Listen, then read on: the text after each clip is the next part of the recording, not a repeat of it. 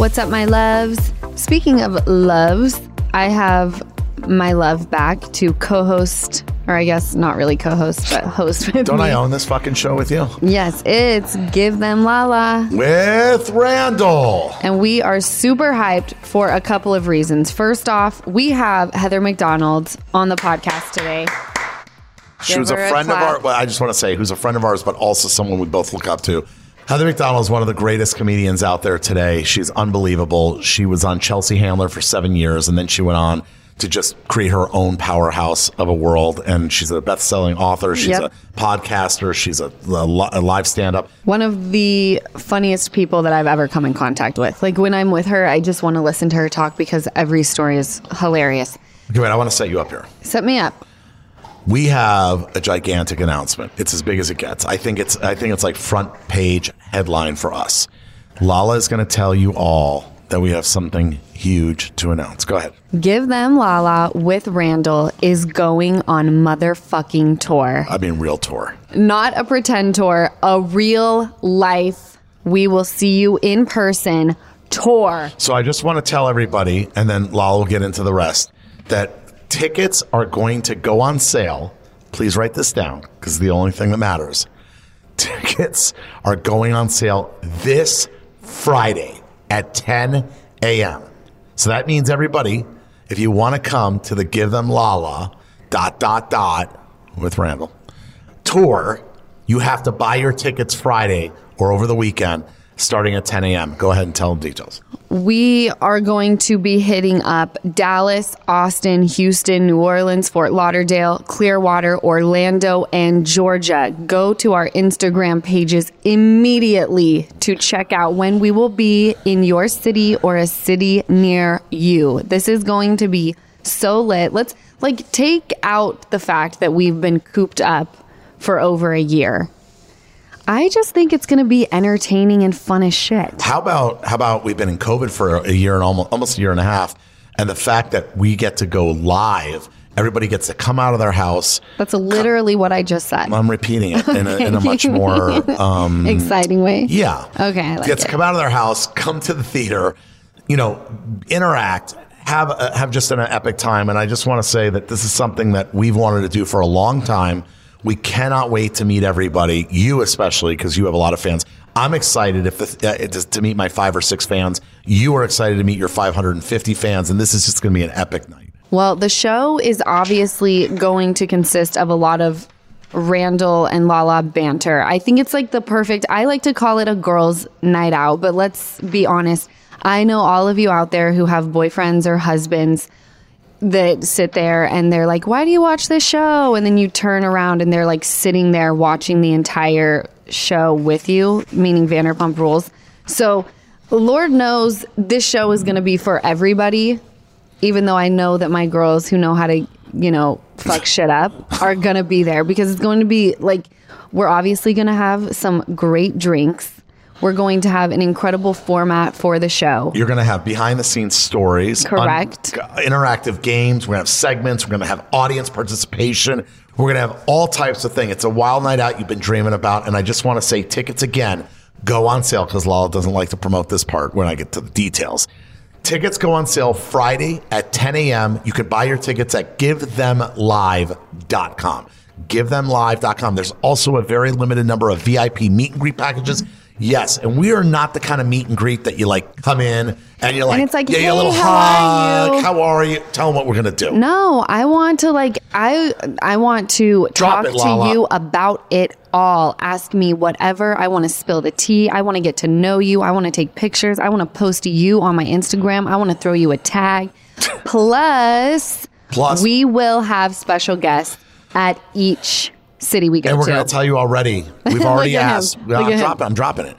We have already asked DJ James Kennedy to be one of our special guest DJs. So we're going to have him with us for a couple of shows, and we're very excited. That I'm the most excited for. Because excited? You love cider? I'm just so excited I can't even talk. I am, because it's like nerve-wracking. No, but having James is like, it's James like your is family. like the boy. And obviously... Which means we'll have Raquel. Which means we'll have Raquel. And I'm going to have Raquel's going to have to be up on stage with us and run through some segments. Anyway, we are doing some really fun things. And I think we don't want to give away the show, but we can say this. Lala has made it a Give Them Lala experience. So I can promise you all, because I have been there as she's, we're creating this together, but as she is really putting her Lala-isms into it, I think that none of you will be disappointed. I think it's a girls' night out. I think that I'm invited just by association. I don't think I'd really be invited. But I want to tell you the behind the scenes the meet and greet VIP thing that Lala's created is going to be really cool, because we're going to have like people that are of age and drink. We're going to have shots, cheers backstage, and we're going to do like really fun shit. We're going to make it really, really fun. And I wish I could tell you everything, but I can promise you this: very interactive, very audience involved. Well, I wanted to feel like I invited people to like chill with me one-on-one. Like that's what I want. I don't want it to feel like I just, sold tickets and it's like, hey, what's up? It's like, no, you get to kick it with me. You get to kick it with me. I get to kick it with you. We're all going to kick it with each other. That is correct. Correct. You're gonna get the Lala. You're gonna get all Lala on this show. I'm excited because obviously without you guys listening to the podcast or, giving a single shit about me, I don't get to go on tour. So this is a huge deal for Randall and myself. And I just can't wait to meet all of you guys. Yes. So that's the big news of this week. Again, Friday, one more time, in case you're just dropping in to listen, 10 a.m., givethemlive.com. Go to Lala's Instagram. You'll see more details there. But tickets are on sale this Friday. We can't wait to see everybody. I am very, very honored. I hope I have 5 fans in every city. But people love you, Rand. I think you're going to see that starting, in our first city, which is Dallas, Texas, House of Blues on November 30th. That's the first. I have friends in every city, so I'm going to make sure 5 people of my friends get tickets so that when I come out for my little thing or whatever, they're like cheering, Rand! And then you think I've gotten really popular, but really it's like my friends that I paid to come. Oh, damn. I'm going to buy their tickets for them because they won't even probably buy them to see me. No, they'll buy them to see me. So that's true. I don't have to worry there. Anyway, we're really excited, guys, and that's like a big deal. And we've worked hard on this, and it was going to happen earlier, and then pandemic kicked in and kicked all of our asses. But I'll take it whenever I can get it. But by the way, can I tell you something? Yeah. I am so excited to be out at this time on tour, because to meet people and hang out and just have the most fun we can have. I think it's going to be a great experience for everybody. So this Friday, buy your tickets, and we'll see you soon. Now, back to our podcast. Back to our podcast. So we, like I said, are having Heather McDonald on. And also, even though she got her start as stand-up comedian, she has the most epic podcast in the entire world. I don't know if you guys follow her. It's a huge podcast. It's somebody huge. We look up to. And it really is the juiciest of all scoops. Every time I look at her promoting her next podcast, I can't wait to listen, because she fucking puts in the work. She puts in the work to find the juicy scoop. Correct. So I have a question for you before we get Heather on here. Yeah. How do you like being a Vanderpump Rules cast member? Okay, I'm not a Vanderpump Rules cast member. And I love to tease you. Refer to me as that. Not that I have any disrespect. I'm a movie film. I'm a film director and film producer. That's absolutely correct. In fact, you just were in Florida for one of the premieres. I was for the first screening at the Gasparilla Film Festival of Midnight in Switchgrass, our movie with Megan Fox, Machine Gun Kelly, Emile Hirsch. So we had our first screening. A bunch of actors flew in. We had our first screening in a real theater. First time I've been in a real theater in almost a year and a half. It went great. And now we have the world premiere coming up July 19th in LA. So it's very exciting. But what's that going to be like for you? Because you've been to 1,000,001 premieres as a producer. What's it going to be like? It's like your directorial debut for real. Yeah. Well, I'll tell you. Even in Tampa at the premiere, I was very emotional because it was my first premiere as a director, and it's a very different thing. I was petrified. I was nervous. I had all the actors around me, so I felt like pretty safe because it was like my friends. All of your actors have been very supportive of the film. And, when I say that, I'm sure everyone's like, well, of course they were supportive of the film. But there are many actors who are not behind the films that they're in. I don't want to say a lot, but there have been actors who don't back up the film. It happens all the time.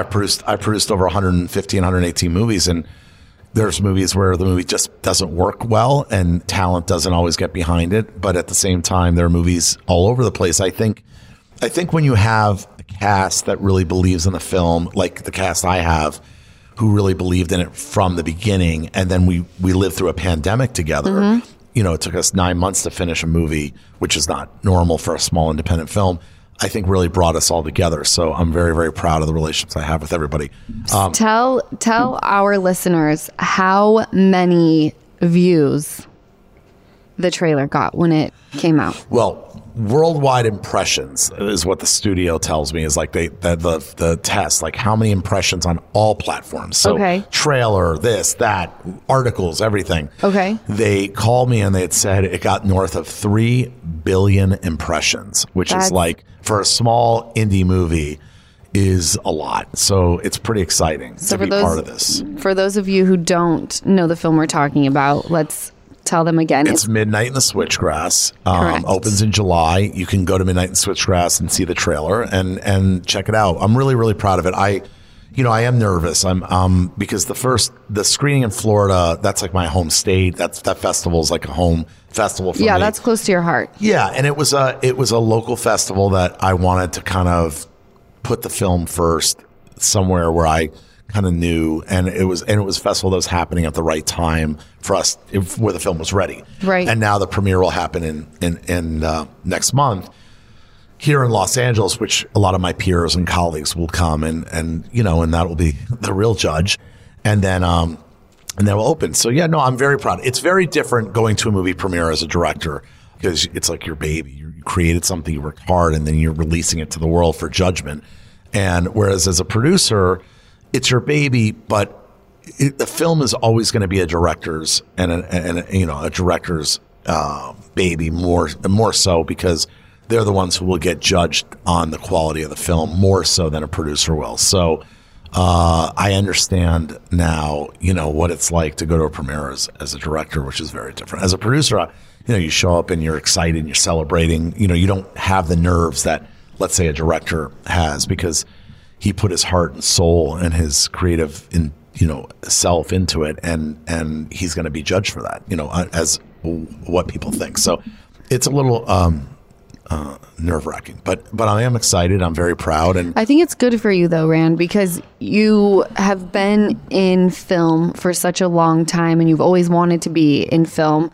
At first, it was you wanted to be an actor, then you wanted to be behind the camera. Well, as a child, I was an actor. Right, but you've always wanted to be in film. In film, any capacity. Oh, yeah. I love movies. I love movies. I don't care what. Yeah, I loved every part of film. Right. Correct. So then, north of 100 films later that you've produced, I feel like you could kind of do it in your sleep. And I don't want to say that the creative juice was no longer there, but because it was such second nature to you, you needed something that could bring you back to the craft of filmmaking. And don't you feel like this did that? I think that I was at a crossroad in my life where I felt the artistic side of me was a little stale. I think that I became, I really love producing, and I think I'm pretty good at it.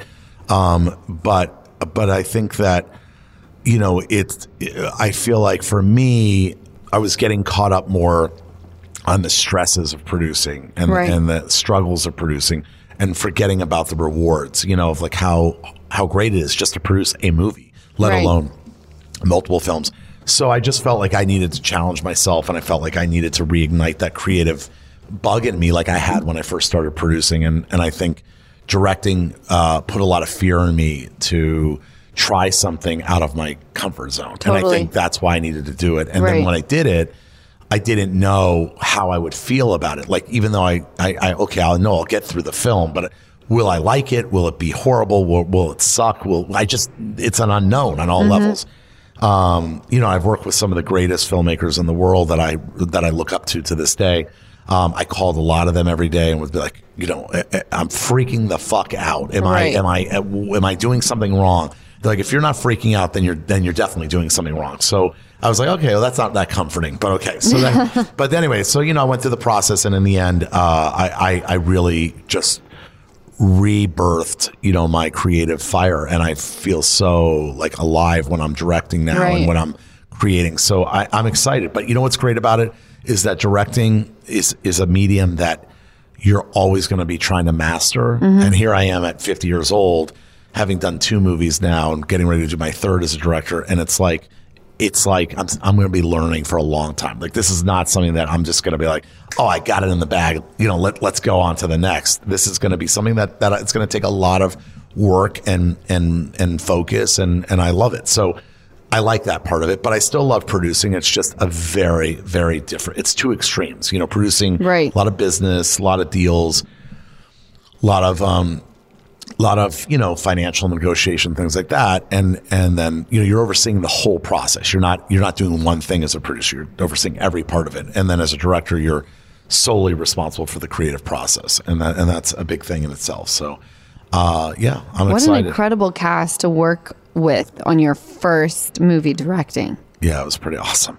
I was lucky that I had relationships like Emile Hirsch, who was the first actor in at the table read. I remember that. Yeah. I was in that table read. I know you were. Yeah.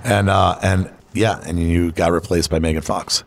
Yeah, I did. No, you did me you didn't get replaced. I'm joking. I 100% got fucking replaced. You did not get replaced. You're trying to tell a story. That's not true. In all honesty, I would replace me with Megan Fox any day. Okay, but you didn't get replaced because I said to you, will you do me a favor and read this role? Because I know you're a good actor. And I said, would you read this role for me so I could hear the part out loud? And you agreed.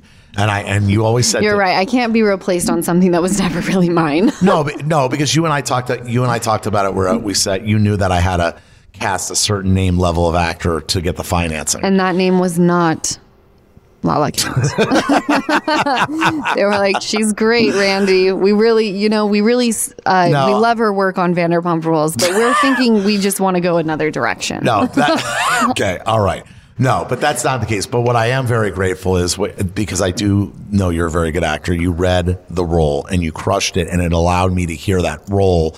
You and Emile Hirsch and all these Lucas and all these different actors that came. And what I loved is I was able to hear the script in that read through, and it was in that read through that I wrote a note to myself and said, I'm going to direct this movie. Like, I wasn't sure at that point. Right. I remember this was still up in the air. Am I going to do it? Is it a good script? Am I ready, or am I going to talk myself out of it? And after that read through, listening to you and Emile and all the different actors that came out to support me that day, I knew 20 minutes into the read through, I said, I'm definitely directing this movie. And then I wrote to Emile on the back of the script as he was reading. I wrote to him, will you play this role? Because I think I want to direct this movie. He was fantastic. I feel like he kills every role he plays. They don't make actors like him. He's one of those actors that people, I mean, come on, he was in, he's in everything, and he's just one. There's a handful of actors in our industry that just when they show up, they've got that magical ability that's just so deep and so high level. And I mean, you got Emile Hirsch fresh off of Once Upon a Time in Hollywood. I know. Fuck. I mean, he was at the Oscars, and Brad Pitt's winning Best Actor, and he's working with Quentin Tarantino, and he's like, Quentin Tarantino, red limit. I know, right? No, but what I like about Emile is we had done Lone Survivor together, and we did a couple other movies as a producer. And I just said to him, look, I'm going to try this. I don't know, I don't know how I'm going to be. And I just, so he's so nice. And we'll get off the subject in a second, but it was so nice that I listened to the behind the scenes of Midnight in Switchgrass, like they do the commentary where the actors get interviewed. And I was shocked because he was just like, Randall's got this energy, and he's just really good at directing, and he just knows what he wants, and he's excited, and he's fun to be around, and he's just got such a vision. And it was like, wow, like I would like to hear that from an actor that I look up to so much and I have such respect for. Was very, very kind. So I'm lucky I had somebody that was a friend that I trusted, that allowed me to allow him to be great. And he's so good, and it's so fun to be a director and watch great actors. Even my next movie that we're cutting now with De Niro and Malkovich and Jack Houston, all these great actors, like actors, of this caliber are so epic. They're just so, it makes me think back when I was a kid and I was pursuing acting very young before I went to film school in college. I think about, I was never like these people. Like it was cool that I was like, okay, I was like, I could do Charlie Brown or whatever. But I mean, these actors, I think God had a plan for me to be in the film business behind the camera and watching these actors do what they do. I don't even know how they get there. I don't even know how. I mean, you're an actor, you've done it a lot. I mean, you guys do things, actors do things that are magical on sets. They can take a character, internalize it, and then put it out there, in a way that you're just like, what things Emil did, and I'm going to move on, I promise. I love hearing about this. But things Emil did and Lucas Haas did and Caitlin Carmichael's in the movie. The things they do, you read on the page, and as a director, you make all these notes, and you're like, okay, do this. And when we get to the scene, I want to feel this moment here. And I'm writing all these different things down, and we get on set and I start kind of shaping it. And then they just bring something to the table that, okay, you set the bar and then it's above. Totally. And you're like, what just fucking happened? Well, they bring the character to life. You simply look at the dialogue and you may picture, how you think they should act, but then you can't think about how someone should act. It's totally different when you see a character come to life and it's, someone else's perception of what the character should bring. And I think for me as a director, I really love directing, great actors, and I pride myself on that, and coming from an acting background, and I feel like I have a connection like with Emil and Lucas and Caitlin and Megan and all these actors, even MGK. When I was there, I felt like there are moments that it's just flawless. Totally. And then there's moments like I want to see a little more of something. And that's why you're there. No. And I love that they'll trust me to, when I say, hey, try it this way, try something. And sometimes it's wrong. It just doesn't work. And sometimes it's magical. And when you have this magical moment between, in the scene and you're sitting there, you're just like, wow. And for me, that's the high. The high is watching these incredible performances come to life and shaping them and all that. So I get exactly what you mean, because and this was years ago. It was like when the Sex and the City movie had just come out, and they came out with a book, which was the script. They put it in book form. Okay. Yeah. And I had just flipped to the page. Have you seen Sex and the City, Rand? I saw a TV show. Okay, well, back in the day. Okay, well, there's the scene when Big doesn't show up to the wedding. Okay, and it's like, just any woman that watched that it was devastating. Okay, the line from Charlotte as Big approaches, as Charlotte is hugging Carrie, that after Big decided to not come to the wedding, and Charlotte points at Big and is like, no, and the script just says no. Says no. And I'm thinking, oh my God. It was so much deeper than that. Oh my God.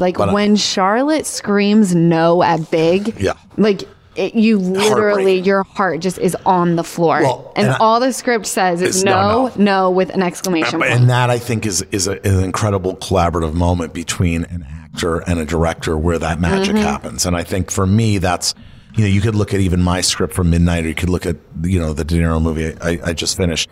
There's moments in the cut that you'll look and it was so much deeper and more beautiful and bigger, but the writer sets the platform for us, and then it's the job of the director and the actor to take it to that next place. And it's really a fun process. So for me, I'm like, it's just like a blank canvas, and, you kind of have a setup, and then you have to kind of create from there, and it could go so many different ways. So, so that's why I love the directing process so much creatively. I love producing. It's a very different medium. You want to know what's great about life?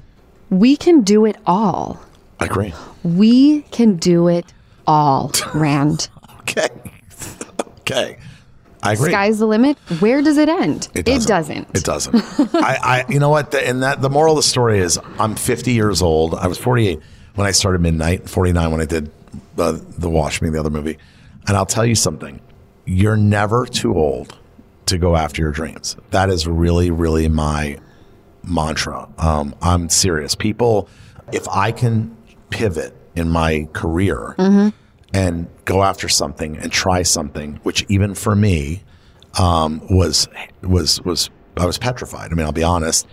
and question everything about what I do in this business.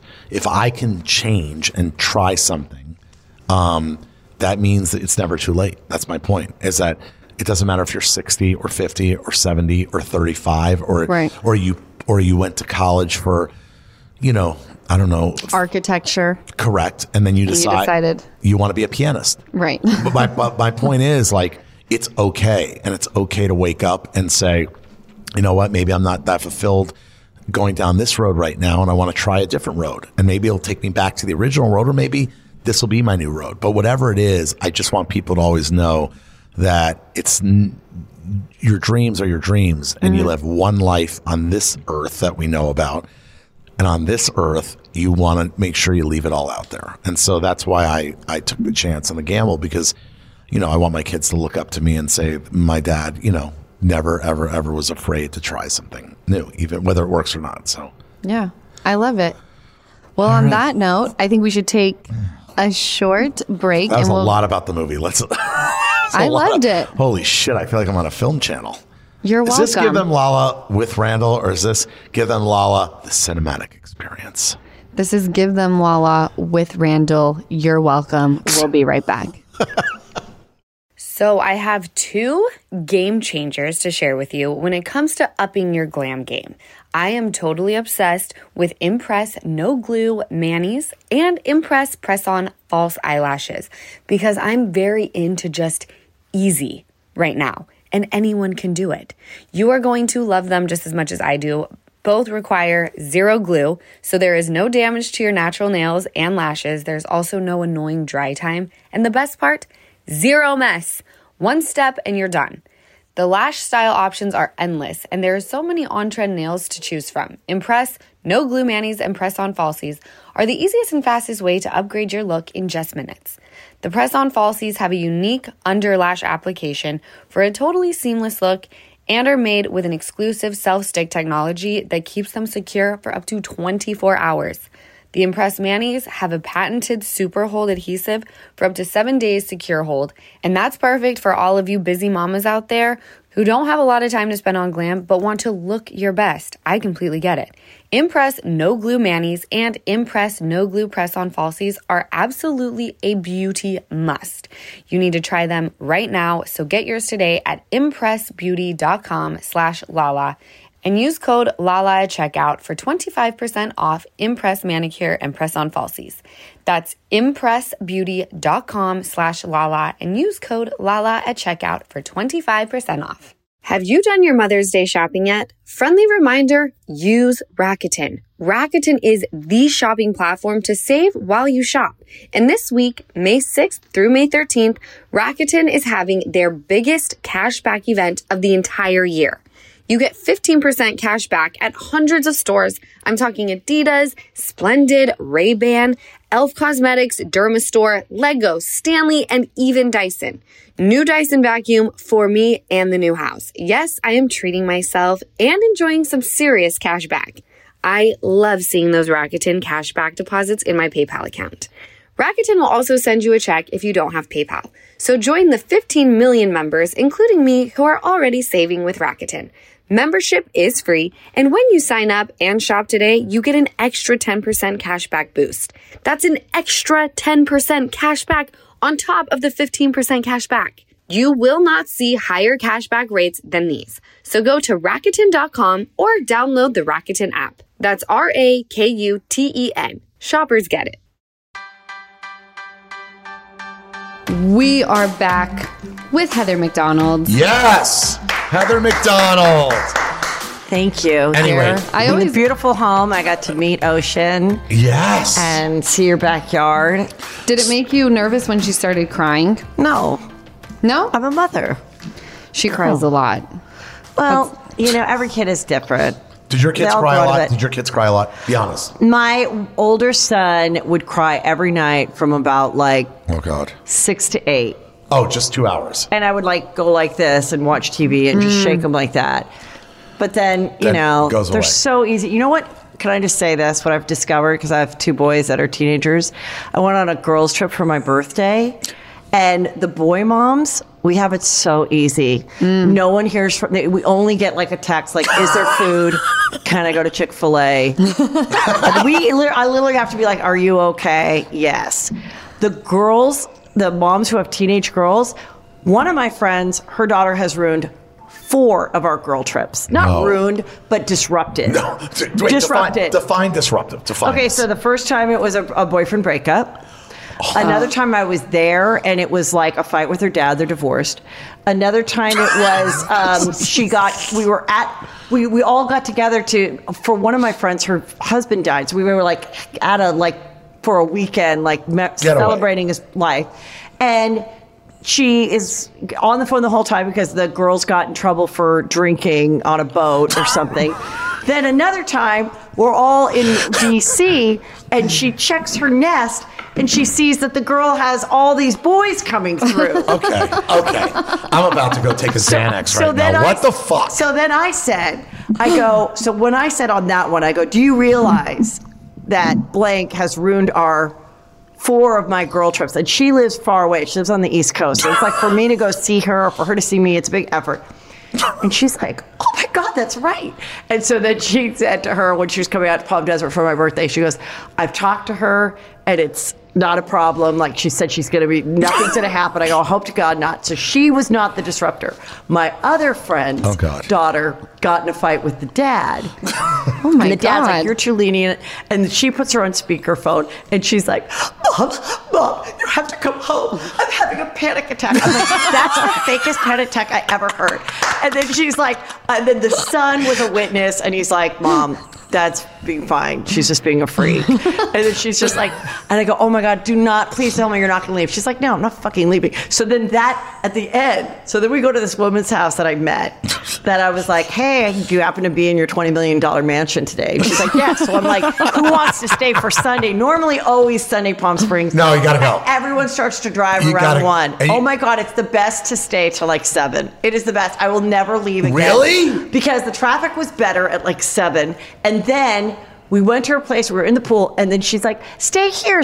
And I'm like, I have all this, I have press to do because I was on The Bachelorette. I have stuff to do tomorrow. And my friend didn't hear that. And she goes, "Why don't we just stay here?" And I go, "You're a lawyer. Like, what are you doing?" She's like, I just don't want to go home to my daughter." No! She's like, "I don't want to go home to that family of mine." I'm like, "No." I'm like, well, the party has to end. And then I was like, oh my God, this would be a funny movie. Like a bunch of women my age that just go, fuck it. They just like leave their life. They go on like the road. They're just like a road trip. They just are for life. No one's going home. Like just no one's going home. The Not a teenagers road trip. It's a road it's like life they're change. quitting. It's quitting their family. They're quitting their family. They're just like, I don't want to go home. Did you stay Sunday night and leave Monday? No, we left at like 7 or so. 7 or so that I dropped off my friend who had to fly home, and then I was home like at 10. How bad was the hangover Monday? It wasn't so bad because I didn't really drink on Sunday. How bad? We were really good. We did that buy talks. Oh, What? That I yeah. tell What? everybody about. I wish they were a sponsor. What is It's a like- Bitox? Remember I gave you one, but it was like we didn't. It's so clear we thought it was a throwaway. Yes. And you put it on your butt. It's just a sticker, and it's like I it's like remember it's that. like On a your butt? like It's a B12. it's so you don't- you put it on a sticker on your butt. And you don't get before you have hungover. your first drink, so like around 6. Okay. It's hard if you're drinking like 24 hours. It's hard because you don't know when you peel it off when you start afresh. But if it's a normal night where it's like you're doing your hair and it's about 6 o'clock, 6 or 7, Yeah. you put it on then. And what I really like is I like to have, different kinds of alcohol throughout the night. Oh, and God. this keeps me from not getting hung. By the way, I relate to that. I like to go like from a tequila, cocktail. Yes, you have shots of Jägermeister. Ew, I don't like Jägermeister, Who, but- me? Have you had one? Yes, it was So good. No, it was It my really freshman puts- year at USC. I don't like licorice. It was the worst experience of my life. What about Goldschlager? Yeah, other things. I'm just not a shot person. I like the shots because I like to get right to Wait, it. so then what do you do? No, she likes to So sip I- I cocktails. like a cocktail, Martini. like a spicy margarita, like a cucumber martini kind of a thing. Oh. Then I like to have a really nice dinner, and then I'm like, oh my God, I'm having fish. I'd like a Chardonnay, or I'm having a steak. I'd like a really good cab. Now the night's continuing. Now what happens? Now I want like an espresso martini. Oh, you're so going now at I'm it. mixing all this, or I want champagne. Oh, but with my. that, I'm okay the next day. I'm a little weird, but I'm okay. You know how you're just like a little shaky, or I wake up really early, and then like by 3, I'm like, am I hungover? Just really tired because I only slept like 5 hours. Oh, I always hated that when I was like so early. Wake up early, exhausted, and I'm like, is this a hangover or is it just because you wake up, you have energy, then you're exhausted at like 3. That's what it is. When I want to just tell you, wake up ready to party again. Yeah. babe, you missed a night a few years ago. Yeah. I was at Coachella. This must have been a really fun night because you both talk about it all. It was fun. It was legendary. So we were at Coachella. I flew you back. Right. Because you were going to New York for something. Watch What Happens Live. Yeah, that's Watch What Happens Live. And Heather and I were left behind. Yeah. For Neon Carnival. And I really didn't know you very well. So No, I was like, not at all. So I was like, you did my podcast, but I did it at your office. Yeah. And then you were like, what are you come. doing this weekend? I'm like, I'm actually going to Palm Desert. And you're like, do you want to go to this party Saturday night? I'm like, are you serious? Yeah, like, she goes, are you Hollywood? Because you is it a Hollywood are you going to thing? Hollywood me? You kept asking. Yes. Yeah. And so I'm like, okay, I really have the number. Like, let's text. Let's see. So I have my sister to go with me, Yeah. I don't think my husband was there at all. But No. He It's wasn't just going to your be sister. included anyway. So then, that's the other thing that I've noticed, like, as I've gotten older. Like, in my 40s, early 40s and 30s, it was all about the couples. Couple dinner, what are we doing? Where are the couples going? What's it? Now, every time I'm like, should we do husbands or no? No! Everyone's just like, no. And it's like, and then that's good because there's usually a couple single people and they're like, okay, good, I'm glad you got, then we're like, then it's not weird for so-and-so. Like, whatever. Right. So it's the best. So, No, we're down there. You text me. she flakes, or not. No, flakes. she had to go to New York. Right, but still, I'm like, and you is said, this still happening? Yeah. You asked her, and I said, No, I said go. This is where and you're I said meeting. to you, of course you're invited. I told you you're invited. Yeah. And I said, come to La Quinta to the restaurant. To the dinner. To Yeah. the dinner. And Yeah. we'll go from there. And that's what I love so much, when there's a plan and itinerary. But I'm also, I have post-traumatic stress disorder from missing a party. Because back in the day, in our day of when there'd be a party and they'd be like, follow us to the party. And then if you missed them, there was no way to call. There's no way to find it. And who are you going to call? Beeper? You got to beep them. Remember the beeper? The last time that happened, we were in Napa. We went to Napa with my friends who have a plane, and we go to like Frank Valley Winery or something. It's a really nice winery, and I go, I want to go tonight because we were just going to like these private wineries because they buy so much wine. So we were just like go to these places, but they weren't like serving us food, So we were like dying. Like, you got to bring a picnic basket. So at that point, we go to this thing, and the guy goes, I have this fabulous party. It's a mansion, and they're having a party tonight. And that's exactly what I want. I want to like drink wine in a mansion and look out at the vineyards.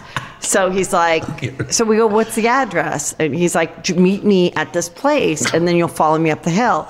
And my friend Danny goes, what's your cell phone number? He's like, no, just meet me there. So we're in this like old-fashioned limo, like fucking like it's prom, like Valley Girl prom. I don't know why we're in this limo. So it's hard to also see like what's going on, right? Right. So we're like at this gas station waiting for the guy. And then like Danny gets out and it says something to the guy, and then the guy goes, and then we get in, and because the limo guy is so far, like, what? What's the instruction? It's like, follow that guy. We totally did not find them, could never find the guy, didn't have a cell phone. I was so heartbroken. I'm like, but I have to act like cool about it because it's like they've treated us this whole weekend. But I was like, I was planning this like mansion party, like, and now we're just at like some average. Right now everyone's trying to do open table or call. Now we're just at an average restaurant. And I'm like, depressed. Like, great, So what I love, so then we have our dinner. Right. Heather shows up. You show up, and I have a dinner of like 20 people. Yes. And we're just banging shots. And of course, I see Britney Spears' ex, Jason Trewick. where I'm like, I've been wanting to get this scoop fucking forever. Yeah. I just kept on like moving on over. Oh no, you moved like 5 chairs in until you had him in your sights. And then you drilled him. You drilled Jason Trewick. I swear to God, there was a moment after because we go to the other party, but first let me just say before we leave that party. So my sister's with me. She's great. My sister's great. Great. And then they're like, okay, we're going to the next place with all these cars. Okay. And you know how like at There's like that little hill that kids play around at the La Quinta. In the lobby for Adobe. And so I see, like, we come out of the bathroom, we're like, fuck, they already are like gone. And I'm like, shit! And like she's got like the same little skinny cult-like legs as me, and she's got like wedges, and she's like, oh my god, it's gonna fall down that great hill. And I'm like, get in the car, like I will leave you here. So we get in the cars, and we have like the police escort, 3 police cars, and I'm escort. like, how are we just getting like police people today? Like this is weird. And then when we get there to the event, they won't let your guy carry his gun. Security. Yes. Right. He was carrying, a pistol, and they would not let him. He was a police officer. Yes. And they just said no firearms. So he had to leave that. He had to leave Where that. do you leave your No, he had firearm? to give it to another officer who took it, and then we went in. Okay. And then we just went on in. then we went on the Ferris wheel together, the cop and I. And then I was asking him everything about his life and like how private security works when you're also a cop, and like what's the deal. And I remember everything about him. He had a girlfriend who had a child. He didn't know if he wanted children of his own. I mean, I just got the whole thing. So then we're at the VIP section where the DJ party is and the dance floor. And then we're there. And that's when I tried to get the scoop of what was Jason and Brittany's relationship really like. And were you successful in getting it? Heather. I got some. And at one point, sometimes I was just about to get something. Like I was just with Sonia at Josh Flagg's. Oh my, I'm so jealous. And she's like, I introduced Ramona to Doug and Ellis, and now she thinks she's a big realtor. And I go, and then she goes, and that other stuff. And I'm like, well, yeah. I'm like, yeah. They always take your guys and your contacts. Like, tell me about it. And then all of a sudden, she's just like, what? I can't talk to you. And she just left. She just like all of a sudden like realized that you're Heather McDonald. Yes, but I won't tell it unless I say they can tell her. I'll just go, well, I might have heard. But I was just like, what happened? Basically, he told me that he like was working with her, and then they became a couple, and then William Morris made him stop being William Morris' agent. Yeah. And then he like managed her, and then they were in Vegas. And then I was like, and then what happened? What did he say? And that's when he realized he was talking to Heather McDonald. And he's like, there's so much to it. It's unbelievable. There's so much to it. And I kept going, what is it? And then I Googled till 4 a.m, everything about it, all the Us Weekly articles that were like, she wanted to have another baby. He didn't want kids, which is true. He never had kids. He's so good looking. I think he's good looking. He is still in Vegas. Does he have a girlfriend or anything? No, he refuses. That's not true. He dates. No, but he always prereqs. No, he has. I think he has a girlfriend, or he dates now. I don't know. He always follows it up with, if you find a dude that you want to date, and there's that option of marriage at the end of the road here, then you should go do that, because I know. Who would ever do that? Why would you even say that? He really doesn't want to ever get married, which is a travesty, because I want him to procreate. He's such a good-looking dude. But I think that's just an awful idea to say that off the bat. I love that people, when they sit down, they feel like they can tell you everything, and then they realize, oh shit, it's Heather fucking McDonald. By the way. Oh my God, I had this girl come up to my show in Miami. Yeah? And she came up and she goes, I met you after a show. I hung out with you in Naples. I go, oh my God, is your sister still sleeping with your stepfather? And she goes, how do you remember that? I go, how do you think I fucking forever forget? I go, out of everybody that came up to me and has told me a juicy story, that story has like stuck with me. It was crazy. Do you remember most of the people that, like, do you have one of those memories where if someone rolls up on you, they're like, I was at a meet and greet when you were in Tampa? If they tell me something specific, like, and I told you that you know, I'm a military wife or something like, then I can remember. If it was something specific, or even if they go, I wrote you an email about a murder in my town about this, and then I will remember that, like that story. But just someone saying, hi, I met you 2 years ago and we took a photo. No. Not necessarily. Sometimes people look familiar though. Like I'm like, oh yeah, wait, yes. Or like, just like how you recognize certain people that, always comment or are your biggest fan. Totally. And then they might come and go, I'm Dolly Do or whatever. You're like, oh my God. you know? Right. No, I totally What an know. awful Instagram handle Dolly did. Is that real? No. Is that real? Just made it up. They still stayed married, though. The stepfather and her mother. They stayed married, even though the sister had been sleeping with the stepfather for a couple of years for money. And they were rich. That seems like something I would watch on Pornhub, like that storyline. That's probably what I thought about it. It was weirdly hot. She told me how it happened in the kitchen, how it first started. Total Pornhub. I know. Hour and 20 minutes that you watched the whole thing. and she's just like, I cannot believe. And then her friend was with her, like this gay guy was her friend, and he's like, and it was literally 4 years ago that she told me the story. Oh, she was sauced. So the wedding still happened? I go, it was your wedding that was around the corner, right? And she's like, yeah. And I'm like, you're still married? I mean, she was just like blown away. So yes. But then there's other times where people will say, oh, I did have this other person come up to me. What'd she say? She said I was not a delight when she met me in Vegas 10 years ago. And she goes, I was with Peter. She goes, we met your husband there. We were talking to your husband. And then you came up and I go, oh yeah, that was when I did that performance. And, Chris Noth was there. She's like, yeah, that's all you cared about was going out to dinner with Chris Noth ever after. And I'm like, who wouldn't? I don't know who that is. He is Big in Sex and the City. Wait, which one? Her main boyfriend, Big. Oh, Big. Yes. He was at the event. I thought you meant he was like a big really character. Funny because I kept doing Samantha Jones impressions on stage, and it was like this, I think they might have paid these celebrities to be here, and then they paid me to perform, and it was for jewelry. Okay. And so we're all going to dinner after. And another thing, just like I was scared, I'm like, if we miss the fucking traveling to the restaurant, I'm never going to know which restaurant it is. So I'm like, so Peter's talking to this couple and he's like, hey, being nice. And I'm like, Peter, we got to go. And so that's what they witnessed. But at that time I was on Chelsea Lately, so I wasn't as connected and to my podcast listeners. I was just someone on Chelsea Lately. You were the best on Chelsea Lately. I know, but I'm saying I didn't have the fan connection that I have now with being, with podcasting and people being able to write you and everything. And now look at you. You're on fucking Give Them Lala with Randall. You've made it. I know. All right, with that, we need to take a quick break. Yes. All right, we'll be back in a second. I have been very transparent with you guys about my hair struggles between the pregnancy hormones and bleaching it all the time. I have been having some serious hair issues. And now with baby number 2 on the way, I'm already being proactive about my hair thanks to Nutrafol. Nutrafol is the #1 dermatologist recommended hair growth supplement with over 1 million people seeing thicker, stronger, faster growing hair with less shedding.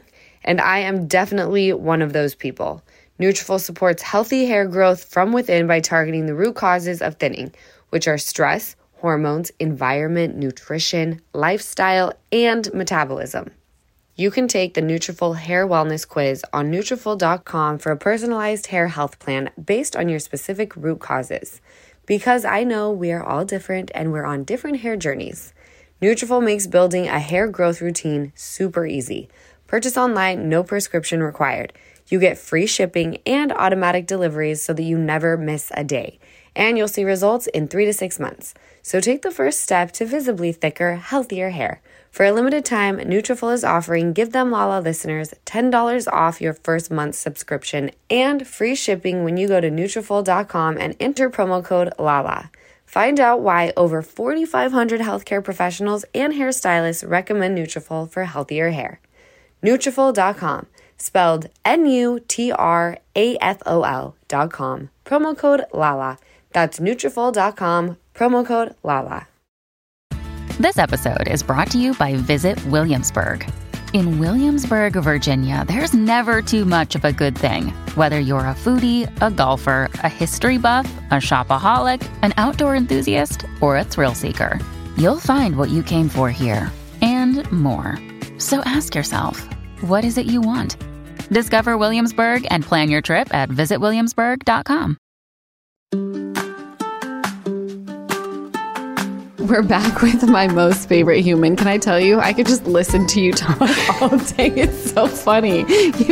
You tell the best stories. Thank you. When I was walking around in Miami is when I listened to your podcast because I wanted to, but also because someone said that you guys were nice about me. So then I'm usually like, that's the one I would like to listen to. Oh, Randall and I love you. I know. Oh, yeah. But when someone says, someone talked shitty about you or someone said something nice about you, I try to just only listen to something somebody said nice about you. Yeah, well, why would you listen to the other thing? That's not productive. I know, Exactly. but it's hard not to. Well, it was actually, I was with Logan and Leo, Yes, my they're so husbands. fun. Yeah. They hosted last week's podcast with me, Yeah. and we were talking about the hustler and the housewife. Yes. You guys... Still finding out so much information. I'll never stop. And then people said, do you think that'll hurt you, like with Bravo or, doing stuff with Bravo? And I'm like, come on. I don't... What am I going to... I'm not on... I mean, I was on Watch What Happens once. Bravo's not paying your bills? No. And I'm like... But Andy absolutely did not watch it. He was like, once I saw that Danielle and Dana Wilkie were on it, I just, and I'm like, well, if you watched it, you realize that was the first 12 minutes of it to suck people in. And the rest was really about the crimes that he committed. And it was like really interesting. And, which is, it got like huge ratings because I just had Kimberly Archie, who will be on my show Tuesday. So this comes out Wednesday. So it's up now. And I had interviewed her like 8 months ago when the divorce was announced. Wow. And she used to work for Tom Girardi, kind of like an Aaron Brockovich. Like she'd work in like getting the research together. Well, how did that, because I watched this. Yeah. That came to be because Tom was on her best friend's son's case, correct? I think that she might have been working for him before this happened. And then she recommended then she helped him. Facilitate like the meeting and get her friend for him to represent the son and their family. And and then she was basically saying like they didn't think that the money was going to run out. Like, of course not. But I was talking to people that have worked with Erica Jane, like when she started to become Erica Jane, right? And they all loved her. She paid so well. She was very, very generous when it's not your own money. Of course. And according to her, she could spend whatever she wanted. Thanks, baby, and he would just give her money.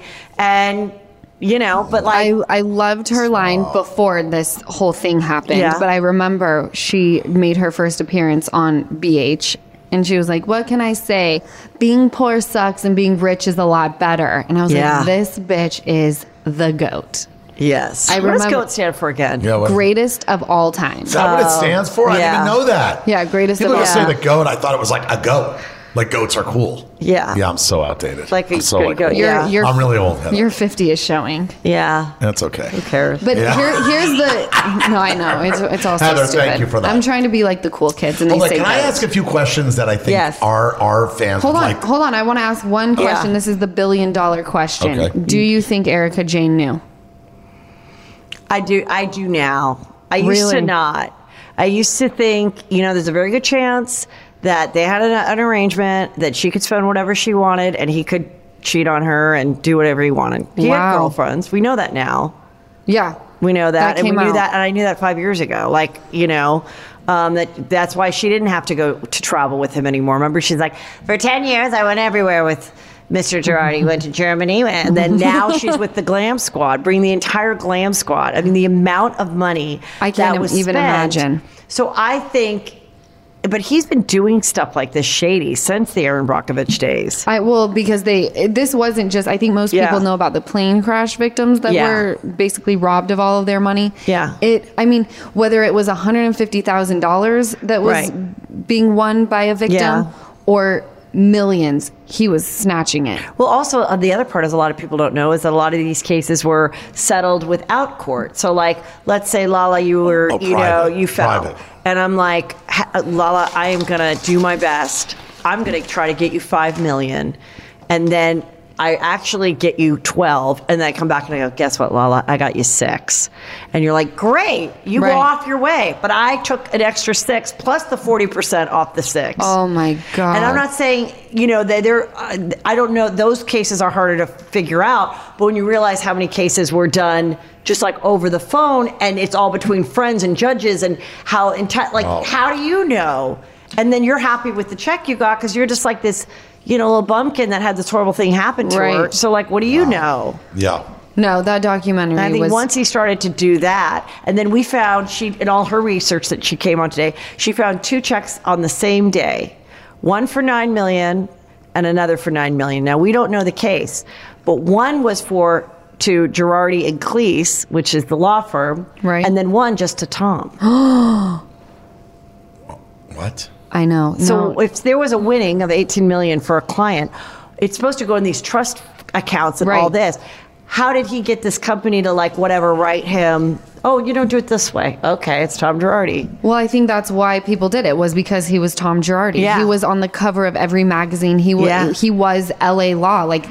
He had these judges in the back of his pocket. Yeah. It was, dude, the documentary is but twisted. It's funny what you said, because you're like, look, I'm watching like everybody else. Yeah. And if I see her, and that was, okay, so I knew this fan who came to see me too. She was out here. She knew somebody that was putting together the Kathy Hilton viewing party. Okay. So, and she's like, I'm going to see if I can get you invited. I'm like, please get me invited. Then she was like, oh my God, my friend's so stressed. They're at full capacity. I can't ask. I don't even know this girl that well. I go, that's fine. Just give me the scoop. She said, all these PR people are calling and saying, we want to make sure that if our client goes, they're not in a compromised position to take a photo with Erica. What? But then Erica didn't come. Well, I don't blame her. But you know how Hollywood is. The minute you step in some shit, and if anything has taught us anything, don't help your friend out of that shit. It's not quicksand. Leave them alone. You're so good. All right, I'd like to pivot for a second. Yes. While you guys spill tea. So just real quick, because I just like to hear the backstory. Yes. Let's start. When you started, because you told me once before, because I asked you many questions because I'm obsessed.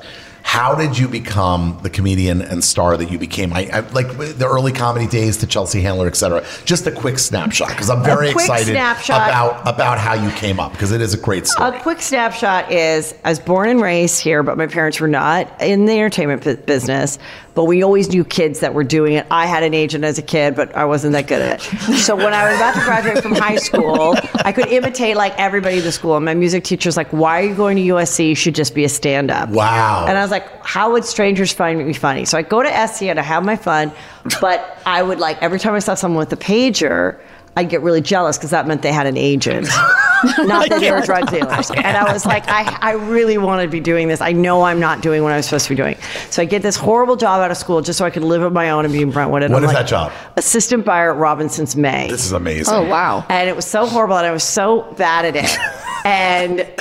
But in the middle of it, my friend throws down a Learning Annex magazine, How to Be a Stand-Up Comic, and she goes, you better fucking do this. Oh my God. I take my red Toyota Celica, go to a Radisson in Santa Monica, and I learn, you just have to set up the bit so that a stranger knows what you're talking about. Right. And it was clicked. And then the woman was like, take this class and you could have this little show at the end. So I'm like, oh my God, everybody has always been telling me I should do this. So I'm like, I know I'll get plenty of people to come. So as I'm studying for now I've done it once, but I'm still at the horrible job, and I'm starting to do it more and start to look for acting classes and stuff. And then the person at the place fires me and is the HR person goes, hey, how you doing? You want to meet maybe 5 on Friday? I'm like, well, that doesn't sound good. And then I saw her go down the elevator and I was like, hi. And she's like when you have that no eye contact, you just know. The only other time it happened was when I knew I didn't make cheerleading. I didn't make varsity cheerleading because the head lady's daughter wouldn't talk to me at a party. No. Oh, that's how you knew? I knew. She's like, yeah. So then I got fired, and I just started doing stand-up, and I just started doing Groundlings, and then I did real estate with my parents to pay for everything, and they would go over lines with me, and they always were so supportive of what I could do. And then my friends got jobs at the Groundlings, so I'd sell them houses. So I could I was like the realtor of the Wow. groundlings. Right. Yeah. And so so it was good. So like, instead of being jealous of your friend getting a sitcom, I was like, would you like to buy a house? So it was nice. Okay, then what happens? Then, So still making no money in comedy yet. no money in comedy. Like, I had to beg people to come to the show. I had paid for 8 people to come to the show from an agency. I don't know if it was Paradigm, it was something like that. And right before I went on, this cute guy that I was friends with, he went on and just won them, he did well. And then I go on and they're like, come here. And the whole time during my set, they're signing him. No. And I had to pay $64 for them to come, 8 people. So those are the kind of things where I'm like, I'm sorry. I'm so happy people can put their content, make their own money, and not be so dependent. I mean, you had to have an agent. You had to be in SAG. And I wasn't in SAG. You needed to be in SAG to get an agent. You need an agent to be in SAG. Right, it's a catch-22. So I went to this acting class, and I go, I know there must be a way to get a SAG card. Yeah. There's got to be someone I can pay. He goes, there is. It's a guy named Wayne. And then Wayne, I'd pay Wayne $300. I had no idea.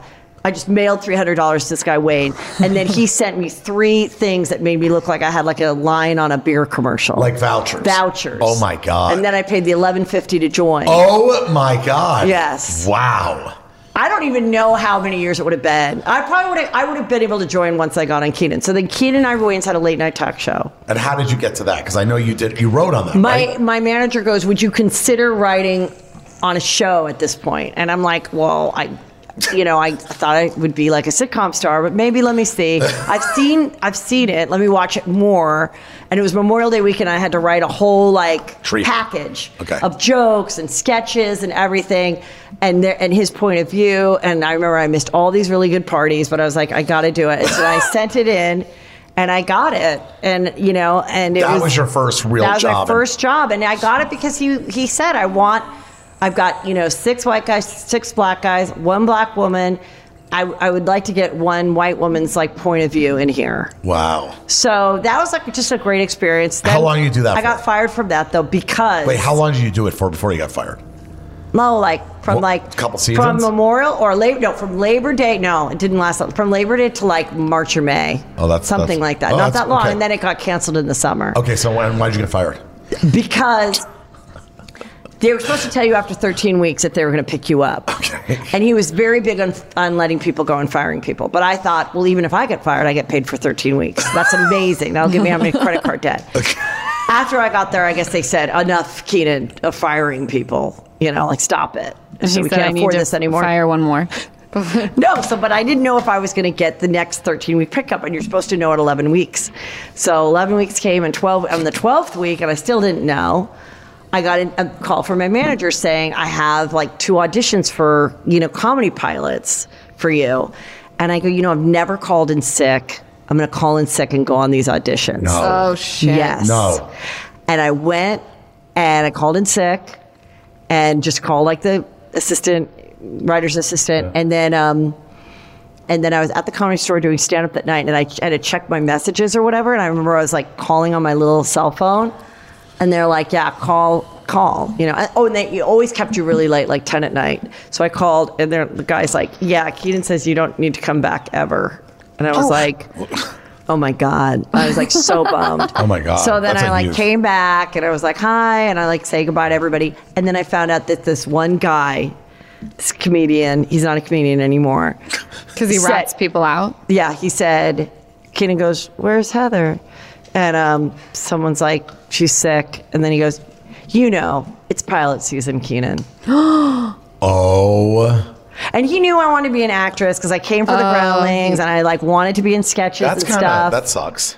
Yeah, that's not suck. nice. That's not nice at all. And so that's not helping your friends. I was bummed about that because even had I stayed, the show would have eventually ended. Right. Then I would have gotten all that money from all the reruns that ran all summer. And you would have been set. And then all those people wrote Scream 1, and I would have written on Scream 1. Oh. So that was a super monster success. So they wrote on Scream 1 and Scream 2, and then they broke up with the Weinstein brothers, and they were going to do another movie about Alien, doing a parody of all the Alien movies. And he goes, we need somebody maybe he brought me up, but he always noticed that all the alien movies had a single mom in it, like from E.T., whatever. Yeah. So he's like, we need to like get a woman in here to kind of write those parts. So then my friend called me, and my baby was only 2 weeks old, Drake, and he's like, do you want to work on this movie? And I was like, yeah, okay. So then I, would do it. And then all of a sudden one day they called and they're like, yeah, there was all these guys working on it. And they're like, yeah, Keenan fired like 4 people because they weren't coming up with anything good. To fire people. And he was like, Heather has a fucking baby and she's bringing in all these like funny ideas and stuff. So then I got to stay for that. Oh, wow. And then this is good. And then they see that the people that started to take over the Scream franchise, the next Scream or whatever they called it, or Scary Movie, sorry. Scary movie. Not Scream. It was Scary Movie parodies. The next Scary Movie thing was going to be all about the alien movies, because it was that Signs movie that was so big. Right. Yes. Yep. So then they're like, we're not even going to do this because it's too similar to what they're doing. But they had already sold the idea of white chicks. So they're like, we're going to start writing white chicks. And I was like, well, don't you think you need one white chick to write on it? And so then I wrote with them on White Chicks. They already had like the story idea, but then I helped come up with all Heather, the characters. that's big. And then they were like, we're going to try to get you in on this. And then I remember they called me and they're like, we have to hire so many Canadian people, but we really want you to play the part that you wrote, because I wrote it about this annoying girl that worked on 3rd Street in the store. Like, that's how I came up with it.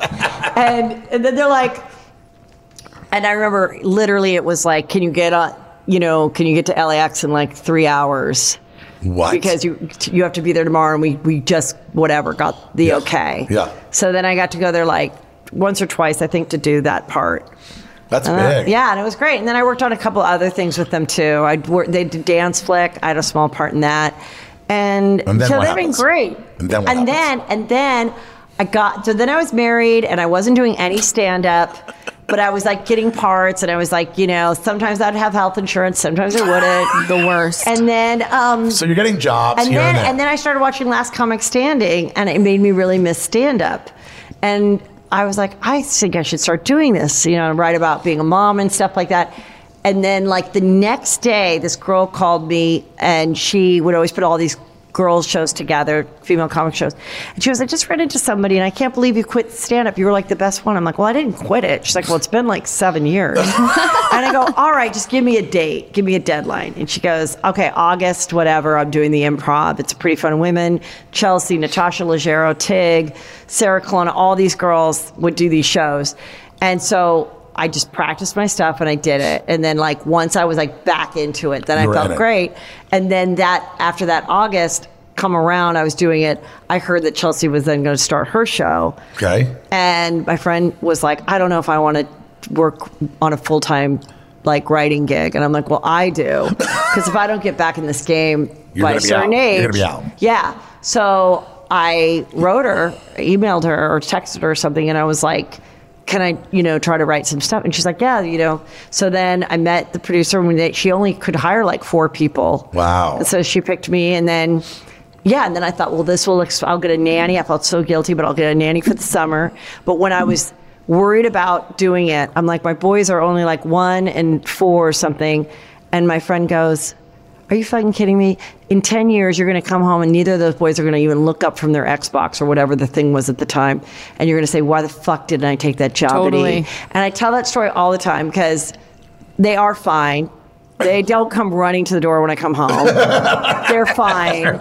And it's like, people need to know that, like, yes, baby years are precious years.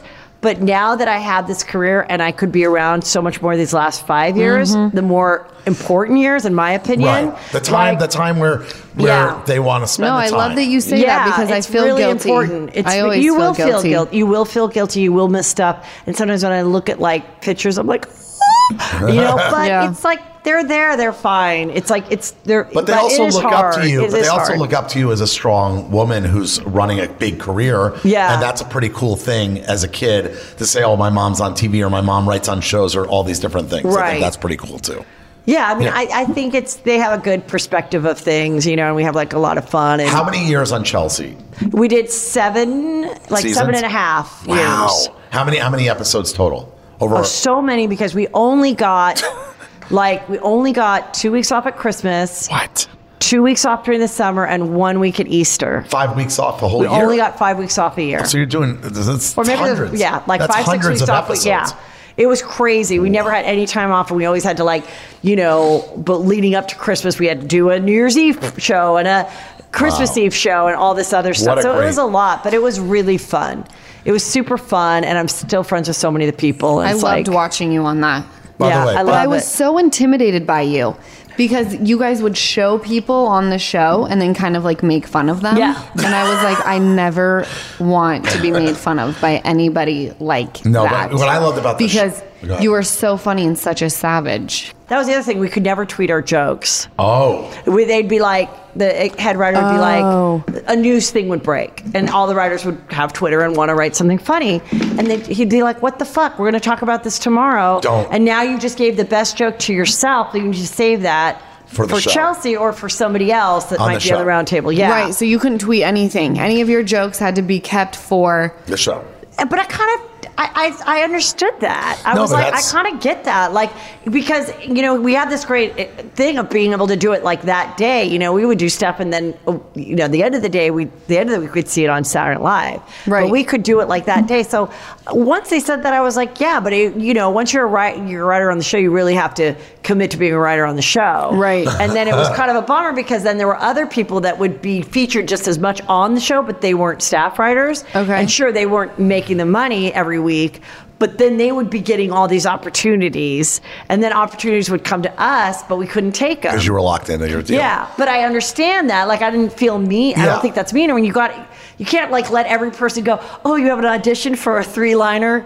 Okay, bye. You can't do that. Right, you right. can't let people do that. So then it was, that part I think was sort of difficult in having the writers be featured so much. Was that life changing when you did Chelsea Lately? Yeah. Oh, definitely. That started all, because then I was I always wanted to write a book, and now I'm like, well, now I can write a book. Wow. By the way, Yeah. your prediction was fucking wrong. Oh, here we go. I said Heather. she'd get it second week. Here we Yeah, go. you But got a no national weeks. bestseller. Yeah, she did. national That still bestseller. means you sold a lot. No, my numbers were great, but you can't tell the future. Everyone loved that, by the way. I got so many great people feedback. writing that they really, really liked it. I Yeah. knew they would. Yeah. Well, that's good. I have two last questions because Yeah. first question, your worst stand-up moment in history that you can recall in your career, like a moment That's that a just good one, that man. just was mortifying for you for any reason. It could have been technically, it could have been a heckler, it could have been just you sucked or you were hungover. Just a moment you can remember that you don't want to remember. God, I mean, they're Are there none? Or no, they're all but they're all not that bad. worst it was heckler, more worst anything, worst venue, worst audience, worst anything. Just something that Sometimes what happens is I'd be doing something. yeah. This is why I really don't like performing in LA, and I like to just go to a city where I don't know anybody. But now I know so many people in every city. I still have somebody, like a college friend or something, is I'll start doing a bit and talking about whatever, joking about my husband, murdering my husband or whatever. And then I'm like, oh my God, my friend is here. And her husband just fucking died. What? And then it gets in my head a little bit. Or I remember this one girl had back in the, those days when I was always doing the improv, she had a really funny herpes joke. And then all of a sudden I would realize, oh my God, she's on the bill and I have two friends with herpes in the audience. I normally would not invite them to any show because I thought it would hurt their feelings. But then I looked out and saw they were laughing the most. And I was like, I can't relate? worry about that. But that little bit of codependent, Catholic guilt, I never want someone to be hurt. I get that. You ever go to a theater back in the day when you first started? Because I know you sell out everywhere because I always track you in cities. I'm like, oh, am I in that city? I want to go see the show. Totally. When you're in Miami, I'm like, oh, fuck, I want to see the show. But when you were just coming up, did you ever go to a room where it was one person, two people? Oh, yeah. No, not that little, but there'd be some that were little. And it was hard because usually a bringer show, just it'd be hard where you have to bring people because you still have to, it's you don't want everyone going up there and being like, oh, I could be doing this in my living room, because then it makes the people that actually paid and parked feel like a dick. Right. So like I always am like, this is great. Like, oh my God, let's just like get intimate, whatever. Right. Yeah. But now I'm just kind of like, who cares? I mean, after COVID, I care a lot less about stuff like that. We say the same thing. It's like after COVID, everything, your perspective of appreciation goes up, at least for me, like 10,000%. Well, I would just like stress so much about like ticket sales, and do I have to do a Facebook ad and da-da-da-da. Yeah. And now I'm like, okay, I am going to still go on and do these shows, heatherdoll.net. I'm going to the big cities, but I didn't want to jump to like a bigger venue, because I was like, I just want them, I wanted to be sold out. I want to not worry about it. Like, I don't totally. I like this size, and I like how it works, and like maybe next time. But so yeah, because the whole point is like, I like to go to do the craft. It's not really about the money on the road for me, because so few people do what I do, that can go and stand for an hour. And I don't ever want it, because I stopped doing it for those 7 years when I was like having babies, but I was never like on the road or anything. And so now that I've established like a headlining thing in the years after Chelsea and stuff, I just don't ever want to let it go so long. It's fine when it's a pandemic. It was kind of great. Right. You had an there'd be excuse times to chill. like I'd We be all like, did. oh my God, if they just told me that the club was on fire last night, and I'd be kind of, just because I didn't want to like pack. So I'm laying on my bed and I see the suitcase, and I don't want to pack. But so it was kind of like, of course I didn't like, I felt bad for people, but at the same time it was kind of a nice break. And so now when I'm starting up again, I have to be like, don't become a bitch. Don't get crazy. Be excited. Yeah, because like if I ever complain, Peter's like, well, you said so. I'm like, okay. So now I can't even talk to anybody about it, because I agreed to do this. Okay, last three questions. Yes. Last three questions. Biggest venue you ever performed in? Like the most prestigious or biggest? It was some arena, and I opened for Chelsea, and it was like 10,000. Wow. And then for 10,000 people? Yes. And then for my own shows, I think the most I've done is like maybe like a 600 range. That's huge. That's a lot. That's for a comedy. Okay, second question. The person that you were, the biggest star, biggest, most famous person that came to a show that you were shocked came to your show. Do you know what I'm saying? Like, not a celebrity that you know now and that you're friends with, but just, you were just shocked. They showed up, or somebody told you they were showing up day of and you had no idea. Is there any moment like that? God, I might have to come back to that one, because I know that there were a lot though during that time, because because Chelsea was on and stuff, and then but now it's just like now you're just like, whatever. I've never really been starstruck by anybody, because working on Chelsea, you really saw like everybody. Right. So when people are always like, oh, who is it? I'm like, first of all, everybody's nice. Right. And I will also say that every guest that came on the show was very nice too. Like, they're not going to be assholes. They're a guest on a show. What do you have coming up that we should know that's coming like next? Just we know your Juicy Scoop. Juicy Scoop is every Tuesday, Thursday. Yep. It's I've been doing it for 6 years. Love it. Anywhere you listen, obviously. We also do it on YouTube too. So you can watch the whole thing on YouTube. And that's kind of cool, because we've picked up like there's a whole, 30, 40,000 in there. That's not that much, because I'm not like a YouTuber, but that actually watch it there. Wow, they really like watching it than that's a big listening. number. That's a so, we do it there too, which is a lot of extra effort, but whatever. That's another thing. Like, why did I start that? Because now it's like, if it's not up, they freak out. No. So, but then I have a bunch of dates starting in August, San Francisco, and then through the fall. And where do we see those dates? Where can we They're get at them? heathermcdonald.net. I'm going to all the big cities. So Chicago, New York, Boston, Philly, San Francisco, Seattle, Atlanta, and Nashville. Damn, you get it, girl. But I go home in between. You'll post this on your Instagram too, right? The dates. No, I don't like to promote people. Oh, what? No, the dates. Oh, I The thought you meant dates. this podcast. Oh, no, we don't need you to post I'm those. joking.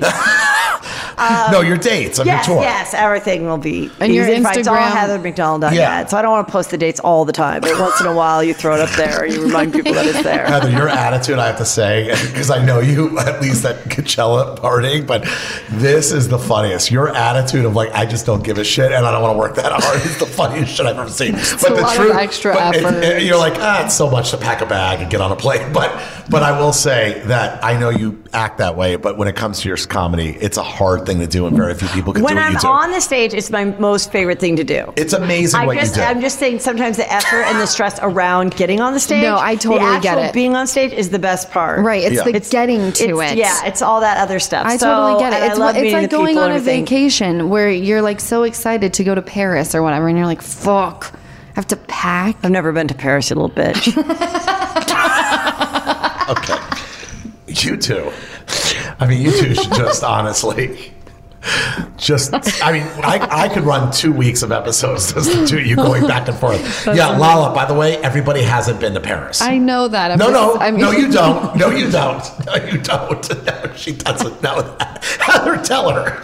I am going to go on a really fabulous trip, though, this next summer. I think she should go with you. Yeah. Yeah, right. Because now my kids are old and I can afford it. It's like the double whammy. I can finally do it right. But like I didn't go when I was young, and then I couldn't go when they were little, and now it's like, now I can go. Now Mama's going and doing now it right. I'm going to go. Yeah. I see you vacationing a lot, though, on your gram, so don't play me. I know, but it's all places like here and stuff, which is great. Well, you don't like to get on a plane, you just said. So Yeah. obviously. No, I'll do a big thing. Oh, you will? Oh, Yeah, I Heather, love first we class. see you. I love first class. Don't Every we time all? I go on there, I go, Heather, you don't need When to you drink. went to Miami, It's 9 a.m. I love first class drinking. When you went to It's not Miami. even good alcohol either. It's never like a good wine or anything. Yeah. And the food, I don't leave a morsel. I eat the entire thing. So do I. I love plain food. Yeah. This was the All best right. podcast ever. This is Heather, we'll let you go. We'll let you go Thank to you. your Bel Air hotel dinner. No, bungalows. We'll go to the Bungalow in Santa Oh, Monica. you're going to the No, is it all the way in Santa Monica? Oh, no. That's going to take me a long time. No, I it's better not. go. No, it's not. Okay. I All thought right. you said Bel Air. Heather, bye. Well, we want to thank Heather McDonald. You've been amazing. We love you, and thank you for coming on today. Welcome to Talkville. The Ultimate Smallville Rewatch Podcast. Guest star Sarah Carter as Alicia Baker. Although I didn't really work with her a lot. But Tom did, and they had some real big smoochy scenes. Yeah. Can we talk about that? Could there be any more sex? What was a 3-page makeout scene that just kept going? Good Lord. We get it. They have chemistry. Jump in now or catch up on any of the past seasons of Talkville on YouTube or wherever you listen.